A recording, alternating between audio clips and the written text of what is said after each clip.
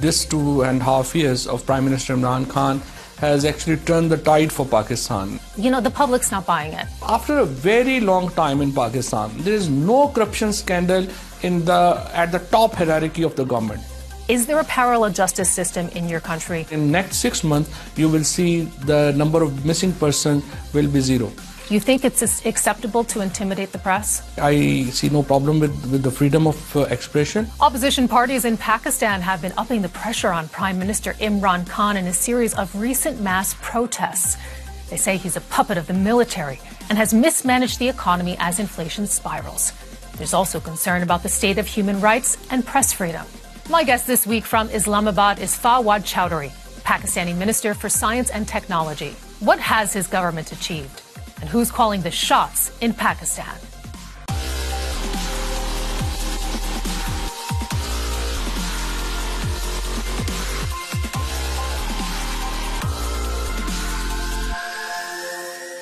Minister Fawad Chaudhry, welcome to Conflict Zone. Thank you for having me. It's halfway through your government's term, and there is rising anger at high inflation and poor economic prospects. The opposition has united. They say that your Prime Minister, Imran Khan, that he is incapable and that he is merely a puppet of the military. Is he? Well, frankly, all oppositions maintain the same line. It's just a non-serious argument.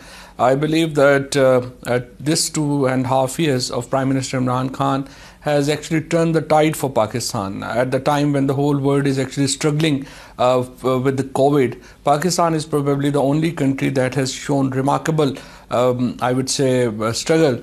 And we have achieved the success that no other country could have even imagined that Pakistan would. We have successfully combated the COVID. We have maintained our economic stability, and anything that you can imagine, in the best case scenario that you can attribute to any country in the COVID, Pakistan is a case for that. And the world has actually acknowledged Pakistan for that. But Mr. Minister, I'd like to ask you, because let's look at the seriousness of the argument, in fact. Let's look at the management of the pandemic. On March 22nd, the Prime Minister told the nation that the government would not institute a sweeping lockdown. Less than 24 hours later, the military announced that the army would oversee a shutdown, and they have been orchestrating the response ever since. So who's calling the shots? That's actually not true. The first COVID case in Pakistan appeared on 26 February. And I think Pakistan was I would say, among the very early nations that initiated steps to secure its borders and airports. In February 2nd week, we actually placed all our protocols at the airports. The word started actually very late. Secondly, the lockdown that, as you are referring, there was no concept of complete lockdown in Pakistan, and Prime Minister resisted that from day one. And that is the reason that in Pakistan we never had a complete lockdown. We only had partial lockdowns, and actually very well managed lockdowns. And military is part of the government, and we are actually, the policies of the government have the full support of army. So Pakistani Prime Minister calls a shot, and Pakistan army supports him. Mr. Minister, there are former members of the military who don't agree with that assessment, in fact, and I'd just like to turn to the statement of a retired general who says the government, in fact, left a big gap in its handling of the coronavirus. The army has tried to fill that gap. There was no choice. So in other words, he's saying the handling of the coronavirus crisis, one of the greatest challenges of the past decades, and the civilian government could not rise to meet it. Who said this? This is a retired general who was quoted by the Financial Times on April 25th, 2020. But who retired general? I mean, there are hundreds and thousands of retired generals. Speaking on the condition of anonymity. No, you see, obviously it's a ridiculous statement. So obviously any retired general is just like any other citizen of Pakistan. We don't know his political affiliation. But forget about what the retired general or anyone else says. The question is that what are the results? where we stand today, government handling of the COVID produced results or not. The fact is that Pakistan today has been appreciated by everyone on the COVID handling. So it's irrelevant who said what. So you have to see the consequences and results of the policies, and Pakistan proved a great success. And I have to give credit to the Prime Minister's policies, and certainly Army fully supported Pakistan Prime Minister's policies because they are part of the government. Let's move from the coronavirus crisis to the management of Pakistan's economy. You asserted a little bit earlier that the economy was doing very well, but you know the assessment of the World Bank is that you had double-digit inflation last year. They also say that your economic prospects for this current year remain below potential. Tens of billions of dollars right now are being invested in the major infrastructure project, the China-Pakistan Economic Corridor, CPEC. It's happening on your soil. It's supposed to spur economic growth. Last year, you installed a former military general to oversee it. Could you not find anyone in your civilian government to handle it? Well, frankly, once a general is retired, it's as much a civilian as any other civilian. And actually, the human resource that we found the best, we select that. General Asim Bajwa has served in the army, but fact of the matter is that he's one of the most competent officer to handle this. He knows pro and cons of this project. He has served a long time, and we would like, anyone would like, someone with hands-on experience to handle such projects, and that's why he was selected. So secondly, as you mentioned about the economy, you see, we inherited an economy that was in shambles. Pakistan was literally at the brink of bankruptcy, and we initiated our steps from that very moment. Today, Pakistan economy is far better than at the time when we actually we took over. And today Pakistan's rupee is stable. Pakistan has turned actually I would say the biggest step for Prime Minister Imran Khan is that he has actually rejuvenated the industry in Pakistan. For 8 years, Pakistan export has touched the highest. Pakistan's remittances are the highest at the moment. We are not putting money to stabilize rupee dollar parity. We are actually, the money is stable on itself. Mr. Minister, so I think let's turn now to one of Imran Khan's big promises when he came into office, and that is to stamp out corruption. The anti-corruption agency, the National Accountability Bureau, the NAB, has arrested around a dozen politicians from the opposition since then. How many have been arrested from your party? Why would anyone would have been arrested from my party?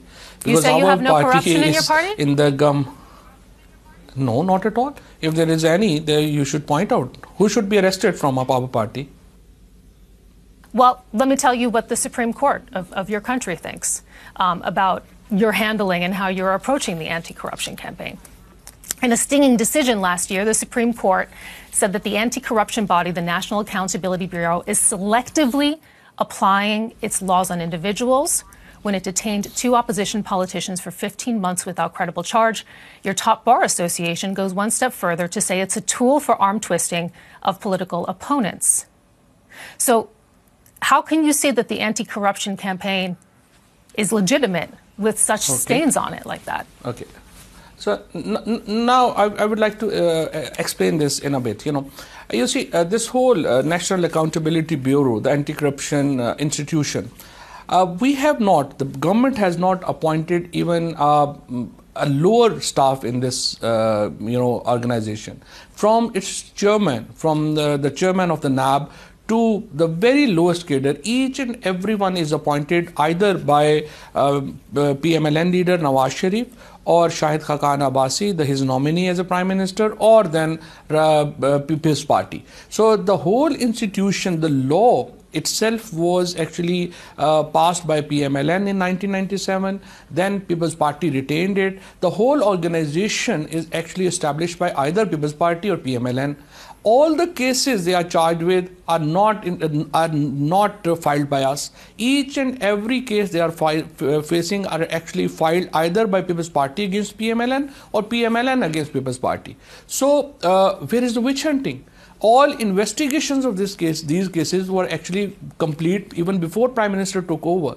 Thirdly, there is the evidence against them is not oral evidence where you pick up someone and force him to make a statement. Each and every case is based on actually documentary evidence. For example, leader of the opposition Shahbaz Sharif is behind the bars, and there is an evidence of 41 volumes against him where each and every money he transferred outside through money laundering is been accounted for.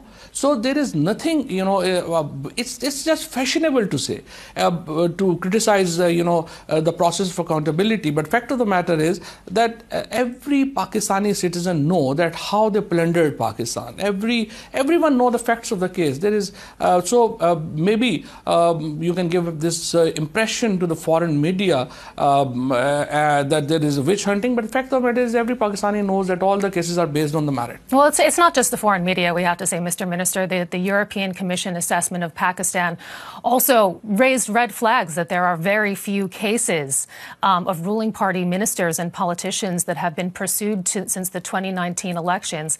Amnesty International also points out that the crackdown has actually increased. Since the opposition united this past fall, they have called on you to cease using the National Accountability Bureau to detain critics of the government. Where is the accountability, Mr. Minister?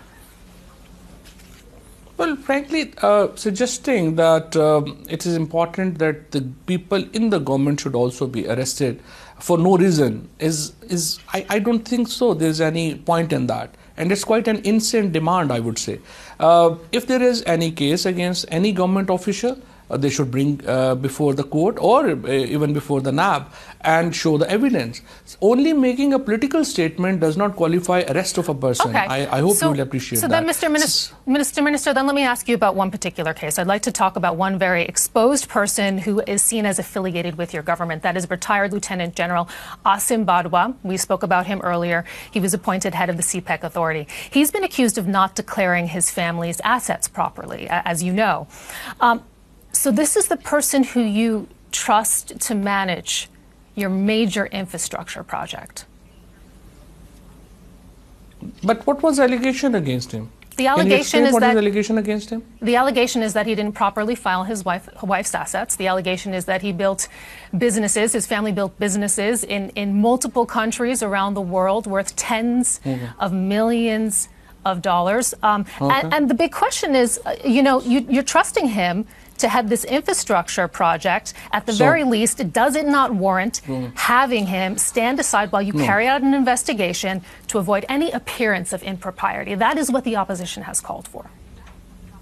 No, actually no. The allegation against him is that in 27 years of his brother's career in United States of America, they built companies. They built companies in which his wife shared about 13 or 15% of the shares belong to his wife. So I am unable to understand that if this whole empire is built on corruption, and that too in the United States of America, where is the evidence to that? And if he has transferred money to United States of America from here into some money laundering, as you know, under the new money laundering regime in the international and anti-money laundering regime, he can easily be comprehended. But the fact of the matter is that opposition use such kind of propaganda only to malign political opponents. When it comes to hard evidence, they actually has nothing. Mr. Minister, even in this case, the public's not buying it. The public perception is that corruption, in fact, is on the rise under your administration. According to reporting from Transparency International, citizens, they simply aren't terribly confident in these efforts that you're speaking about right now, are they? Actually, now coming to Transparency International.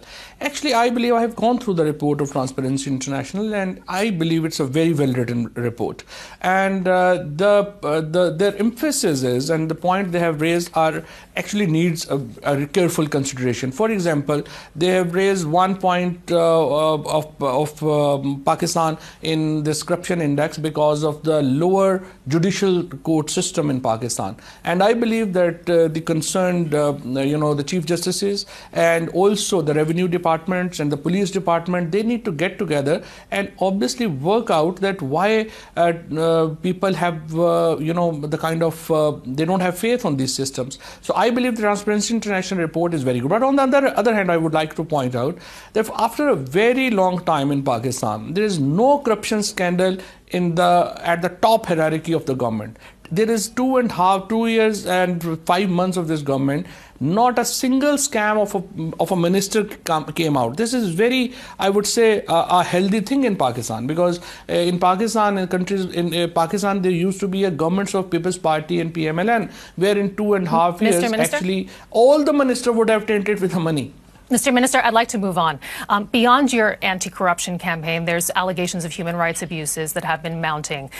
There's been recent demonstrations from family members demanding answers for people forcibly disappeared, a term used for state-backed abductions.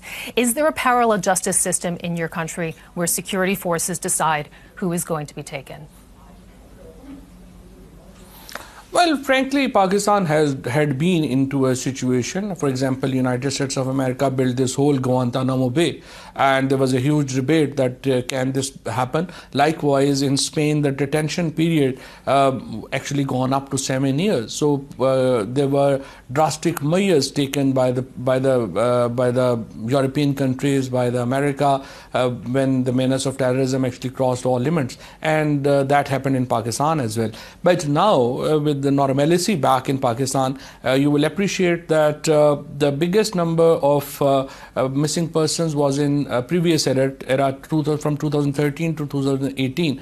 But in 2.5 years of Prime Minister Imran Khan government, the number has actually declined to very visibly declined. And I believe that in next 6 months, you will see the number of missing persons will be zero. Mr. Minister, okay, so you say the number of missing people will be zero. Tell me, because your government, and this has been reported, has finally decided to expedite a mechanism to resolve the issue, but you didn't do this unprompted, did you? I understand that the Islamabad High Court ruled last month that the Prime Minister and his cabinet could be held responsible for these enforced disappearances. So why should anyone trust that action will be swift and concrete and that these families indeed will get answers? Action is swift, and we are already bringing a law through which missing persons and the people involved in the missing persons can actually be prosecuted. So we are taking all the actions possible, and I think the situation has improved a lot, and the number of missing persons, as I said before, has declined to a very significant, this is a very significant change. Anyone knowing Pakistan can actually tell you, and I believe that in next few months you will see that this number will actually...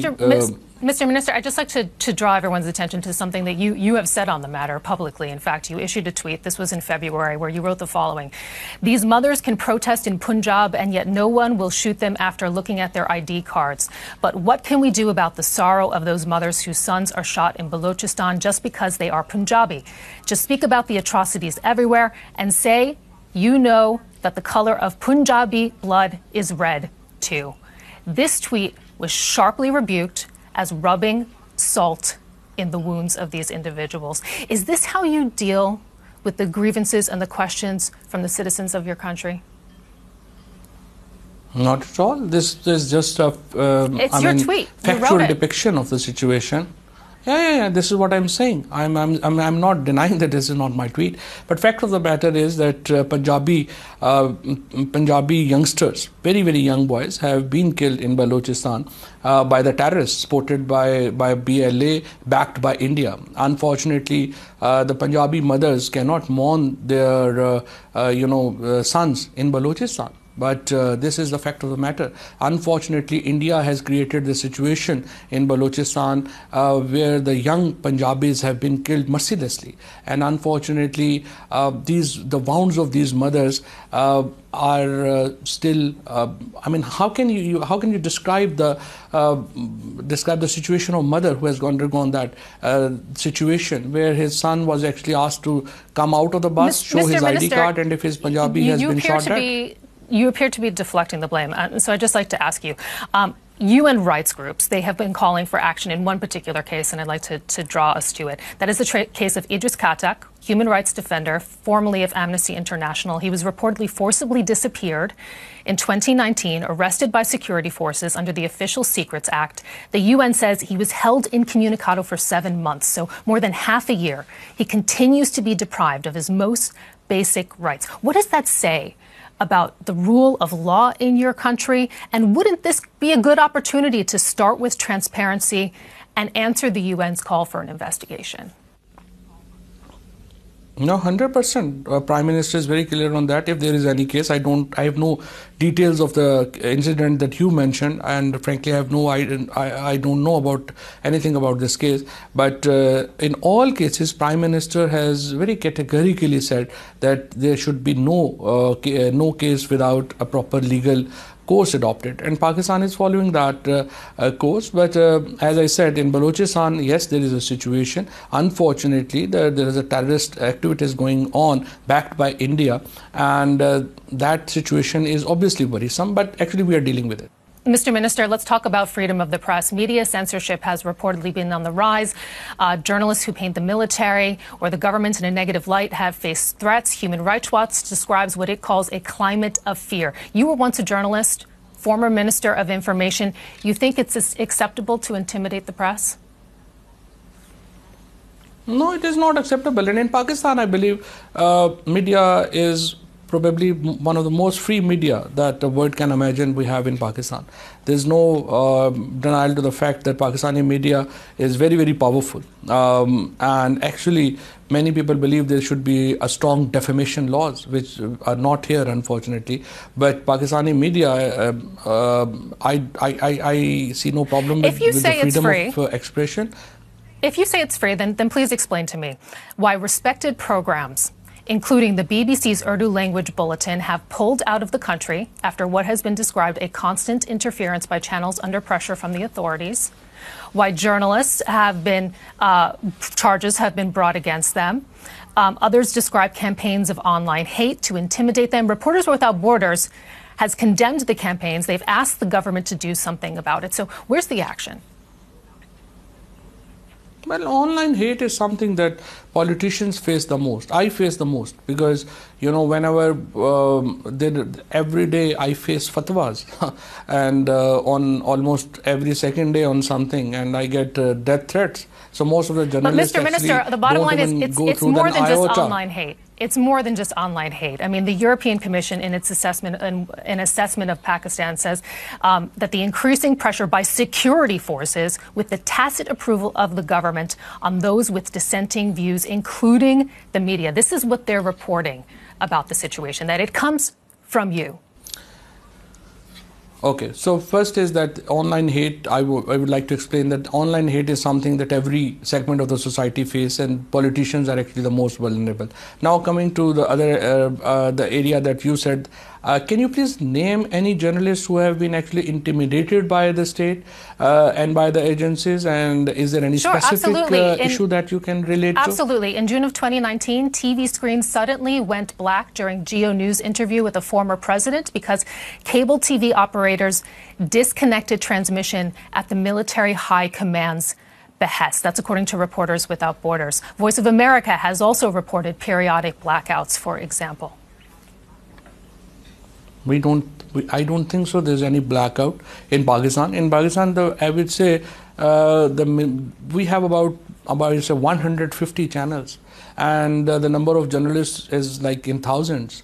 So I don't see any incident. You have not been able to name one person who has actually been intimidated by the state agencies. If there is a personal case of someone, I can't say about anything. So then, Mr. Minister, but I would say that perhaps you will believe a justice in the Supreme Court who recently said in a hearing that the media in the country is not free and that the country is being destroyed in a systemic manner. Perhaps you will believe that statement, and perhaps you can also explain to me why your Prime Minister has separately cried foul and said that politicians are being targeted with libelous reporting. Do you expect people to believe that you are really the victims here? Well, frankly, if that judge would have asked that how many believe that judiciary is free and how many how many judges have been appointed on merit, I would believe that the answer would have been same. So it's actually judges should not make such political statement because it then comes back to haunt them, and it was very unprofessional of a judge to make such statements. And everyone know why he's doing that and what is his background. There's a case against him, and obviously he's very furious that why government. Another justice agreed with him, Mr. Minister. Another justice on the court agreed with him. Justice Bakir chimed in when he made that statement. He said that judges should ideally avoid such comments. But what can be done when the country itself is not in an ideal situation? How long can judges remain silent, he said. But what is your idea? Should the judges make political statements like that? That's not for me to decide, sir. Okay, thank you very much. So this is what my idea is, that judges should not make political statements. Minister Fawad Chaudhry, thank you so much for joining us on Conflict Zone. Playa.